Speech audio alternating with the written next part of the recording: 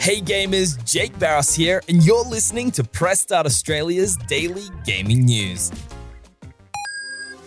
Tucked away in a recent PlayStation blog post revealing a heap of new titles coming to PlayStation VR2, Sony has also acknowledged that it plans to add support for PC to its flagship VR headset at some point this year.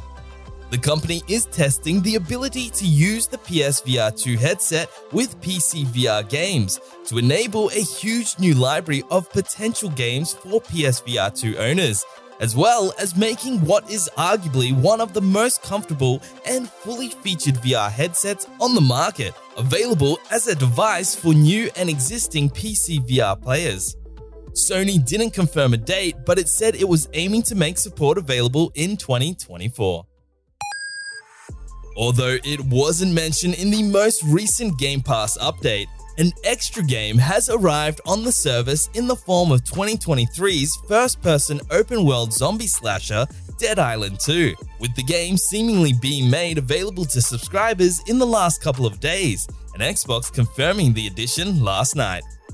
The game is available now to subscribers on Xbox Game Pass and Game Pass Ultimate, though it's currently only on Xbox consoles and cloud gaming, with PC Game Pass members missing out for now.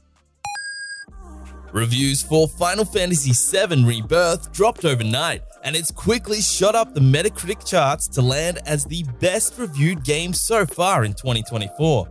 Not only that, but with 119 confirmed critic reviews and a Metascore of 93 as of this morning, it's the second highest rated entry in the catalogued Final Fantasy series to date. Fans will finally get their hands on this hugely anticipated release on February 29th.